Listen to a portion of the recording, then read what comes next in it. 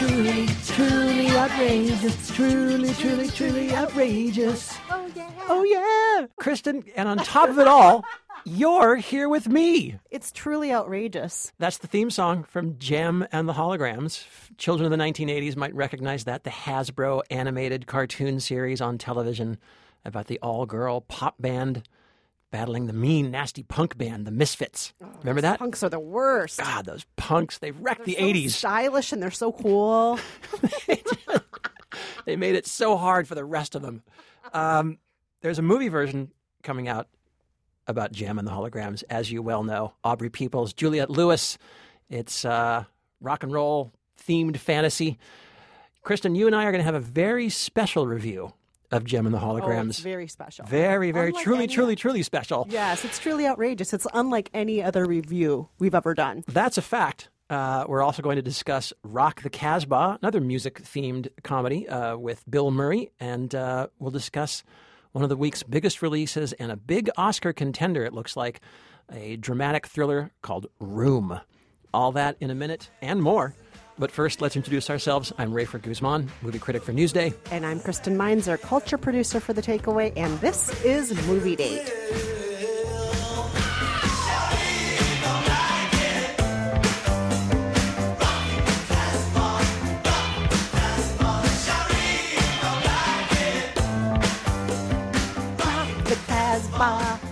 The Kasbah. The Clash doesn't get much better. I once heard The Clash described as the only punk band you could shake your ass to. I think That's pretty good. perfect. Great description of The Clash. That sort of has a little something to do with the new film we're going to talk about, Rock the Kasbah. Kasbah with a K, unlike the Clash song. It's a new musical comedy with Bill Murray as a washed-up music manager named Richie Lands. He goes over to Afghanistan for reasons that are a little difficult to explain. He's stranded there. He's out in a small village somewhere in Paktia province, and he hears a voice, a beautiful, beautiful female voice of a Pashtun girl, and he's drawn to it and decides, this is my next big star. Here's a clip. From the moment you heard me sing, since you found me in the cave, since we were put here on this earth, everything in our lives has led us to this time, this place. Richie Lenz, our story is already written, and now we shall play our parts. Okay, but I'm going to want 20%. That innocent young girl played by Leem Lubani. She is a newcomer from Palestine. This is only her second or third film. She's playing Salima, a teenage girl from a very protective village. And, of course, Richie Lanz is nothing like her. He is not innocent like she is. He's not wide-eyed and looking for freedom. He's just looking for his next act. That's right. He's going to help her get onto the Afghan version of American Idol. And this is actually inspired by true events in some ways, because a few years ago, two women became the first females to really sing publicly on TV because of Afghan Idol. Right. Or it was called Afghan Star, I believe. Yes. And so we have a character who's like that, who is going to be doing something truly revolutionary in her country. She's a girl, and she's going to be singing in public on national television. And how is this going to help Richie in his career, and how does this fit into the whole situation there in Afghanistan with the war, with the arms trade, with the people who have their own wheelings and dealings going on the ground? Rafer, what did you think about this? This is directed by Barry Levinson, who has done war and comedy before in Good Morning Vietnam, which is a very well-received, much beloved movie with Robin Williams in the Vietnam War. I remember when that film came out, there was a little trepidation among some people about whether or not Vietnam was the right setting for a comedy. But that film, I thought, had a really good way of paying respects to the actual violence, the tricky politics, the real-world bloodshed of Vietnam, which I think it handled seriously, while also having this kind of wacky, crazy, manic Robin Williams figure drive the movie. So here you've got Bill Murray stepping into that role in a way, and Bill Murray's great, and this is exactly the kind of role you want from Bill Murray, right? He's the swinging lounge lizard guy. Hey, babe, is fish out of water. He's in Afghanistan. He's surrounded by warlords. He's going to sort of smooth talk and finger point his way out of all these crazy situations.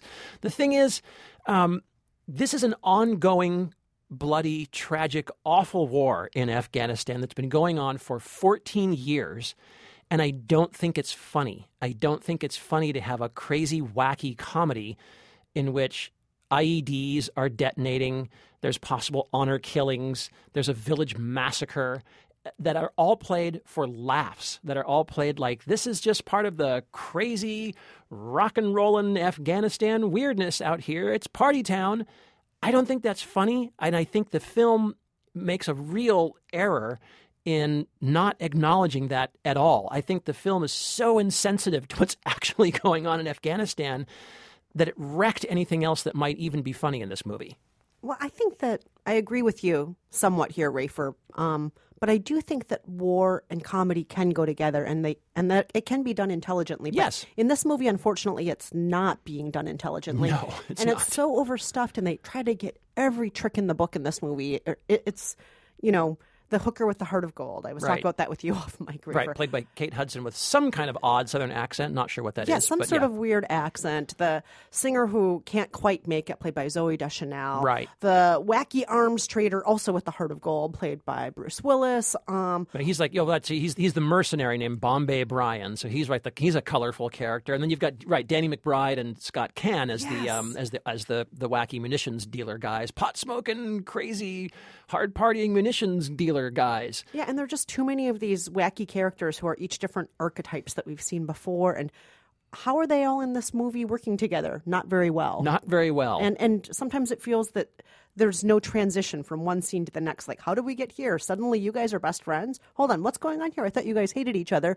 Now you guys are working together. Hold on, are you in love with him now? Because I can't really see how that happened, because nothing led up to you being in love with him. Right. We're just all going to assume that you're in love with him because that's how movies go.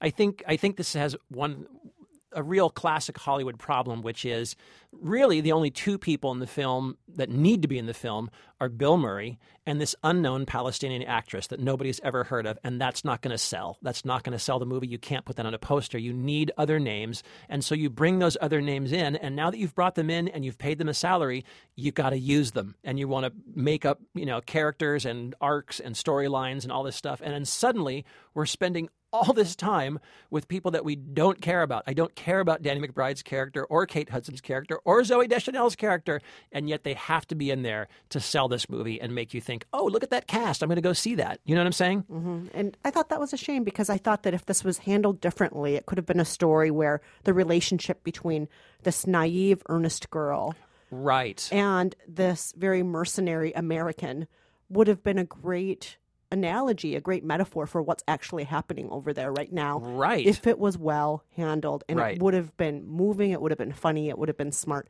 It's just not done well. Right. Instead, it's, I'm going to come slaughter your village. Woohoo! And I was so sad about that, because I thought this movie had so much potential. When I first learned about this movie, I thought this has a lot of potential, but it didn't deliver on the potential. I have to say, Rock the Kasbah did not rock me. It was a very bad date. I think this is one of the worst dates of the year. This is one of the worst films I've seen.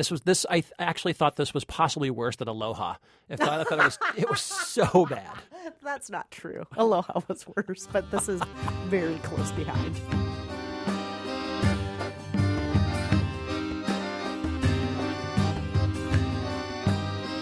All right, Rafer, let's talk about something else that's a little spookier. Halloween's around the corner, and we have the latest installment of the Paranormal Activity films. Now, this isn't just the latest installment. It's supposedly the very last one. Supposedly. The sixth and last in the Paranormal Activity films.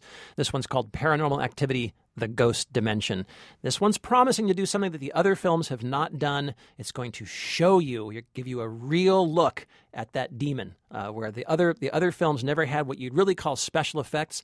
This one does, and it's going to wrap it all up, answer all your questions, and bring the whole storyline to a close. Let's listen. Hello? Somebody there? Hey. Jesus, you scared me. It's just me. I got the vino. I think there's something here. What? I think I felt something. Okay. Yeah, I looked through the camera, but I didn't see anything. Hold on. I think there's like a night vision thing. Oh, there it is. What?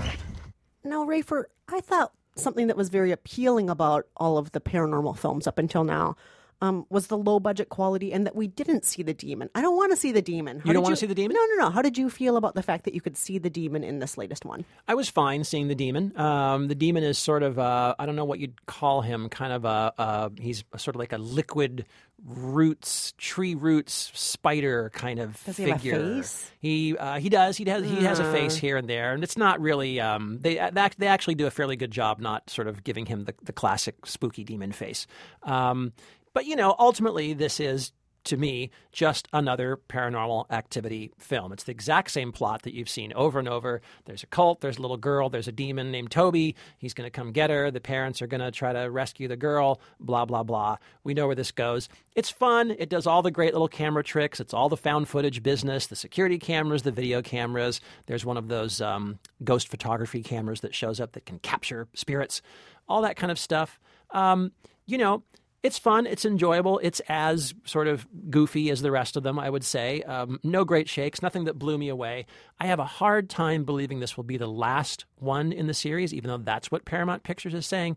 But I think when you invest roughly $18 million total over the total franchise, and that thing gives you $800 million in profit in return, I think we're going to see another one. That's just my guess. I think so, too. Just my guess. I think so, too. It's a perfectly fine date if you're a horror fan. I think you'll enjoy it. But is it as good as Witch Hunter?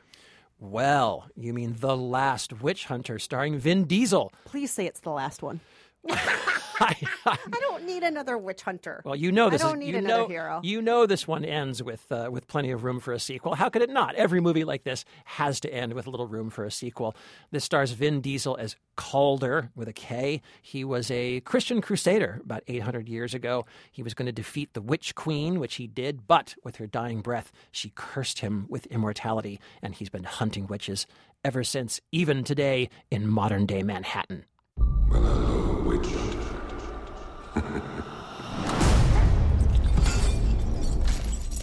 People shouldn't root around their past. Some things are best left forgotten. Now, I will say about this movie, just a full disclosure, I love Vin Diesel. You do. I don't understand your love of him. Love him in everything. I understand your love of The Rock, because The Rock is delightful, but I do not understand your love of Vin Diesel. Vin Diesel's been good in every single film I've seen him in. That includes Riddick. No, you're actually wrong about that, No, Rafer. no, it's the you're truth. totally wrong. Riddick God, was a loved horrible Riddick. movie. I loved Riddick. You did not like Riddick? No, don't you remember how much I hated that movie? There's nothing good about that movie. God, I loved that movie. Okay, and I also love all the Fast and Furious movies. And here we've got Vin Diesel doing the, supernatural horror action film thing. He's as great as he always is. He's charismatic. He's fun. I will also say this film's got a really good supporting cast. Michael Caine, Elijah Wood, and this relatively unknown actress named Rose Leslie, who plays the hip, street-smart witch, one of the good ones that Vin Diesel teams up with. That is the kind of character that I think usually spells death for a movie that just sounds horrible on paper. Rose Leslie makes her work, and she's actually pretty good. She's got intelligence and a spine and some spirit, and she's actually a really good character. It's the usual, typical, flaming sword, screaming witches, demons, ghosts, blah, blah, blah. But it's fun. It's entertaining. I like the fact that Vin Diesel's character appears to live in the top floor of the San Remo building in Manhattan, which made me think, I thought that was kind of interesting, that he's kind of a one-percenter witch hunter. But I really enjoyed the film. Again, if you like these kind of movies, it's definitely a step above the Resident Evil Underworld franchises. Very enjoyable. I'm not going to see it. No, you're not going to see it, but it's a perfectly fine date. Not going to see it.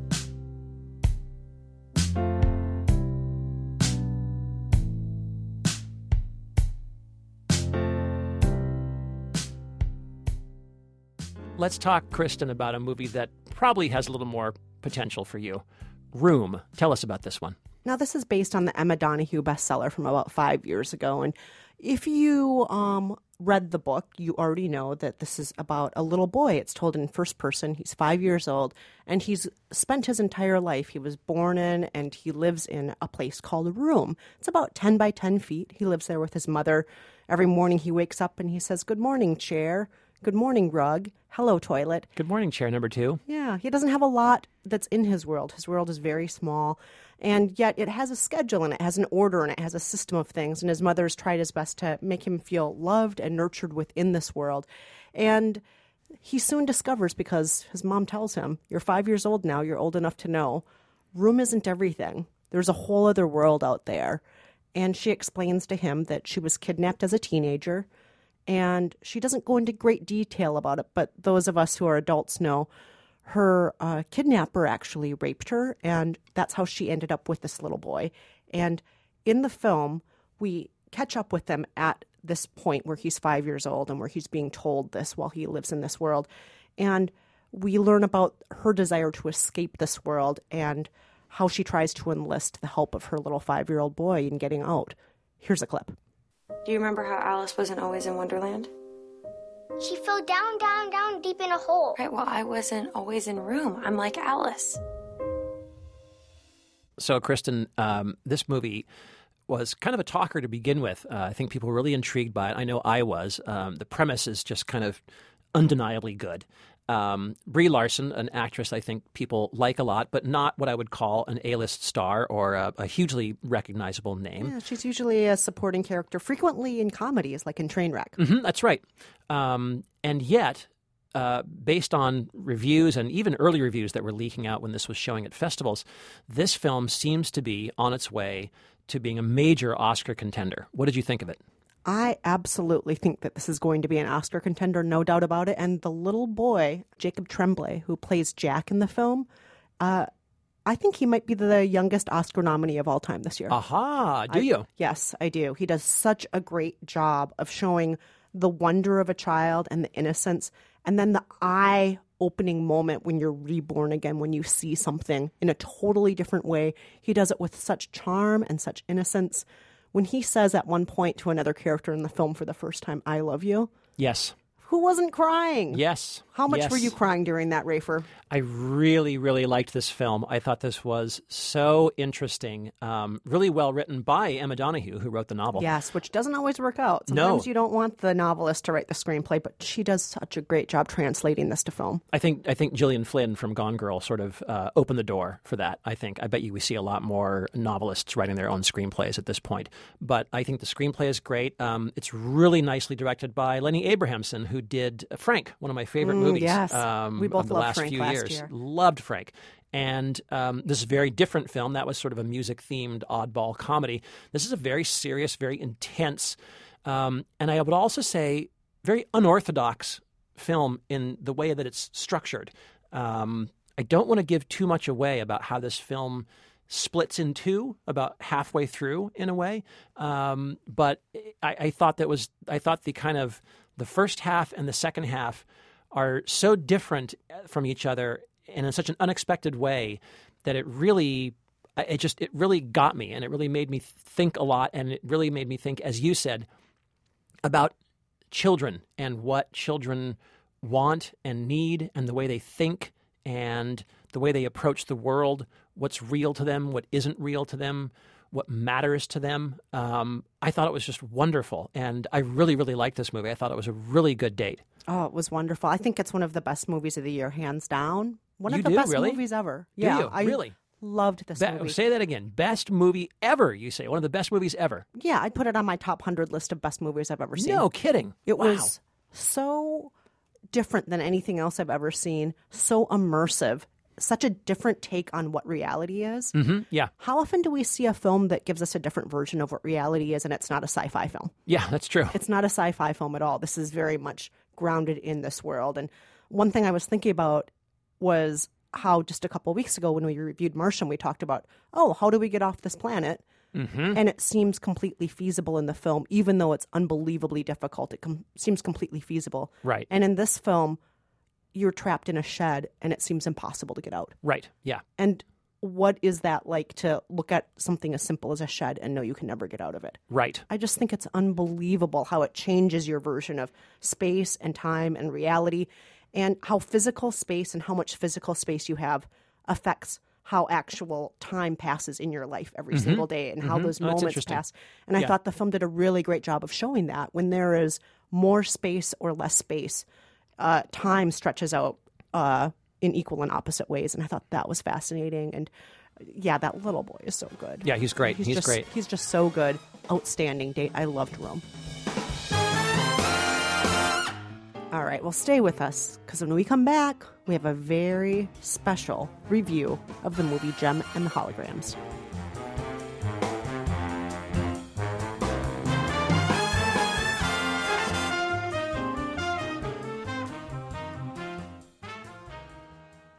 I'm Kristen Meinzer. And I'm Rafer Guzman. And this is Movie Date. And now it's time to move on to something truly outrageous, Rafer. Yes, Jem and the Holograms. Truly, truly, truly outrageous. Or is it?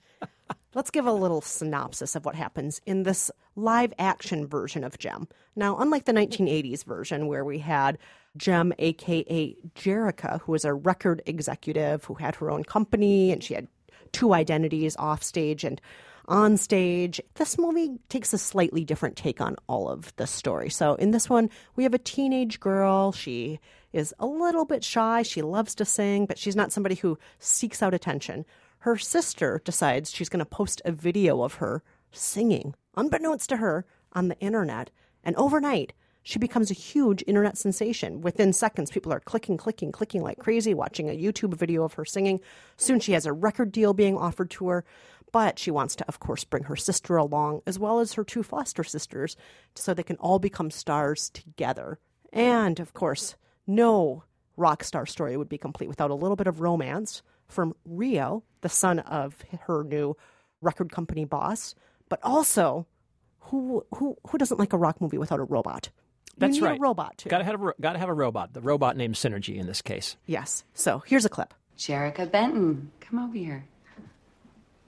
Jerica Benton. You are cute and quirky. And no longer Jerica. What do you mean? What do I mean? What do you mean? What do I mean? The whole world wants to know who you are right now, which means so much free publicity. This is exactly the artist that Starlight has been looking for. Equal parts talent and mystery. Talent, mystery. This movie is directed by John M. Chu, who did Step Up 3D and other dance-oriented films. You've got Aubrey Peoples as Jem. That's Juliette Lewis playing the evil record company executive, Erica. And Ryan Guzman is the hunky intern, Rio. And we thought instead of giving you the traditional review of Jem and the Holograms, we'd do something a little different. We've created our own version of Jem and the Holograms, and we're going to roll that for you right now.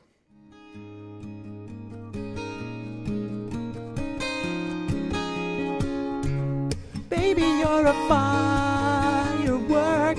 Come on, show him what you're worth. Make him go, oh, hi, I'm Jerica Benton. I'm recording this YouTube video, but I don't want to share it because I'm painfully shy.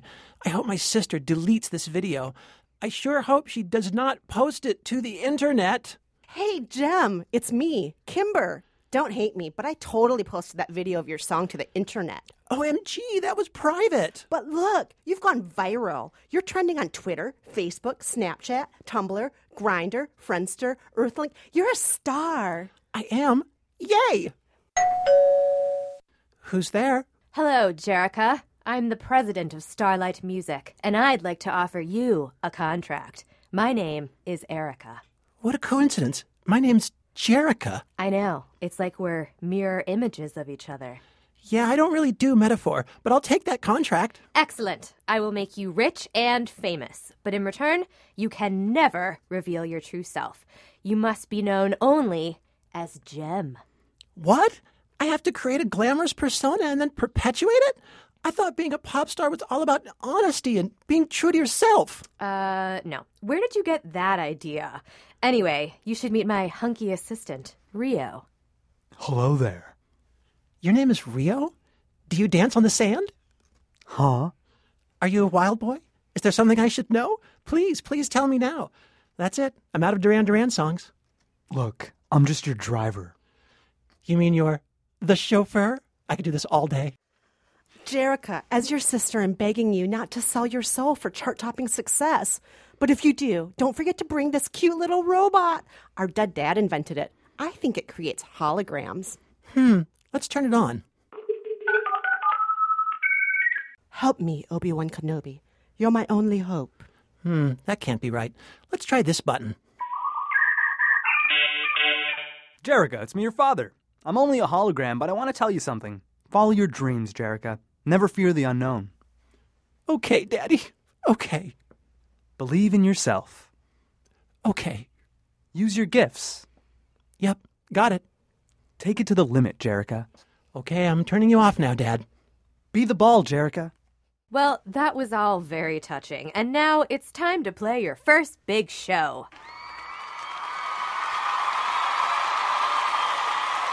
Hi, everyone. We're Jem and the Holograms. I know we sound like Carly Rae Jepsen, and we look like the Go-Go's after a one-night stand with Quiet Riot, but I want to say something. My real name is Jerica Benton, and I'm just a normal girl from the suburbs. Any one of you can be Jem. You can lip-sync. You can wear blue eyeshadow. Open your hearts and play your inner keytar. But fans did not want a normal girl from the suburbs. They wanted a musical artist whose brand could also be monetized into clothing labels, perfume, and headphones. Jem and the Holograms proved too authentic for their generation, and they disappeared from the music business. But some say they moved to New Orleans, where you can still see them in a small nightclub, just playing the pure Delta blues.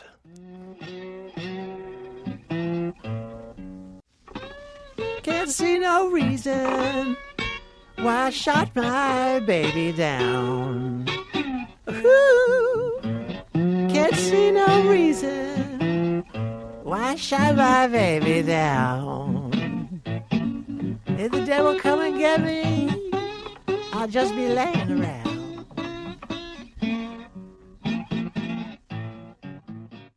Well, Rafer, I hope our listeners understand how we felt about the movie. Was that too subtle? I hope that wasn't too subtle for our listeners. I think we've made our point. I hope Kristen. So. We must say thank you to Sean Ramaswaran of the Late Great Sideshow podcast, and he has something else cooking here at WNYC that we're not allowed to talk about, and also to Katie Bishop of Death, Sex, and Money, our podcast superstars here at the Studio K Players Theater. Thanks a lot, guys, for doing that with us. All right, Rafer, before we go, as always, we have to do a little bit of trivia. So what did we ask last week, Rafer? Last week we were talking about a TV show, Crazy Ex-Girlfriend, musical comedy. The main character is a lawyer, and so, of course, she breaks into song frequently throughout the series. And that made us think about how many other singing lawyers have there been out there? Not a heck of a lot, but we did find one, and we played him for you right here. Razzle-dazzle them, and they'll never catch twice. We asked you to name that singing lawyer, and what movie was that? And we got this answer. Good morning, good afternoon, Kristen and Rafer. That was Chicago. I bet it's one that Kristen likes a lot. This is Susan Gibson in Dallas, one of your ardent fans. He is that lawyer in Chicago. And yay, Richard Gere. And yay, Chicago. Love that movie. Thanks a lot. Bye-bye. You're darn right, Susan in Texas. Correct. Yes. Chicago. Great job. With Richard Gere. And thanks for doing a little singing yourself, Susan. Yeah, we love that. We love it when people sing. Always. Yeah, they always sing a little bit better than I do. Not as good as you necessarily, though, Rafer. You're such a good singer. It's pitchy, dog. No, it's you pitchy. sound truly outrageous when you sing, Rafer. Kristen, what's this week's trivia? Well, this week, in honor of Rock the Kasbah, the new movie with Bill Murray, who is in a war zone. He's in this whole military world. We remembered that this is not the first time that Bill Murray has been in a military film. Here's a clip of another movie where he's in the military. Where the hell have you been, soldier? Training, sir! Training, sir! What kind of training, son? Army training, sir! Army training, sir! Just like last night, only better. Head, pat shoulder, hold. Everyone knows that movie. Come on. Are you sure? Does everybody know that movie, Rafer? Yes. Okay. Yes. Wow. We're going to be flooded with calls. Flooded, I tell you. Well, if you know what that movie is, give us a call at 5717 Movies. Or you can write to us at facebook.com/moviedatepodcast.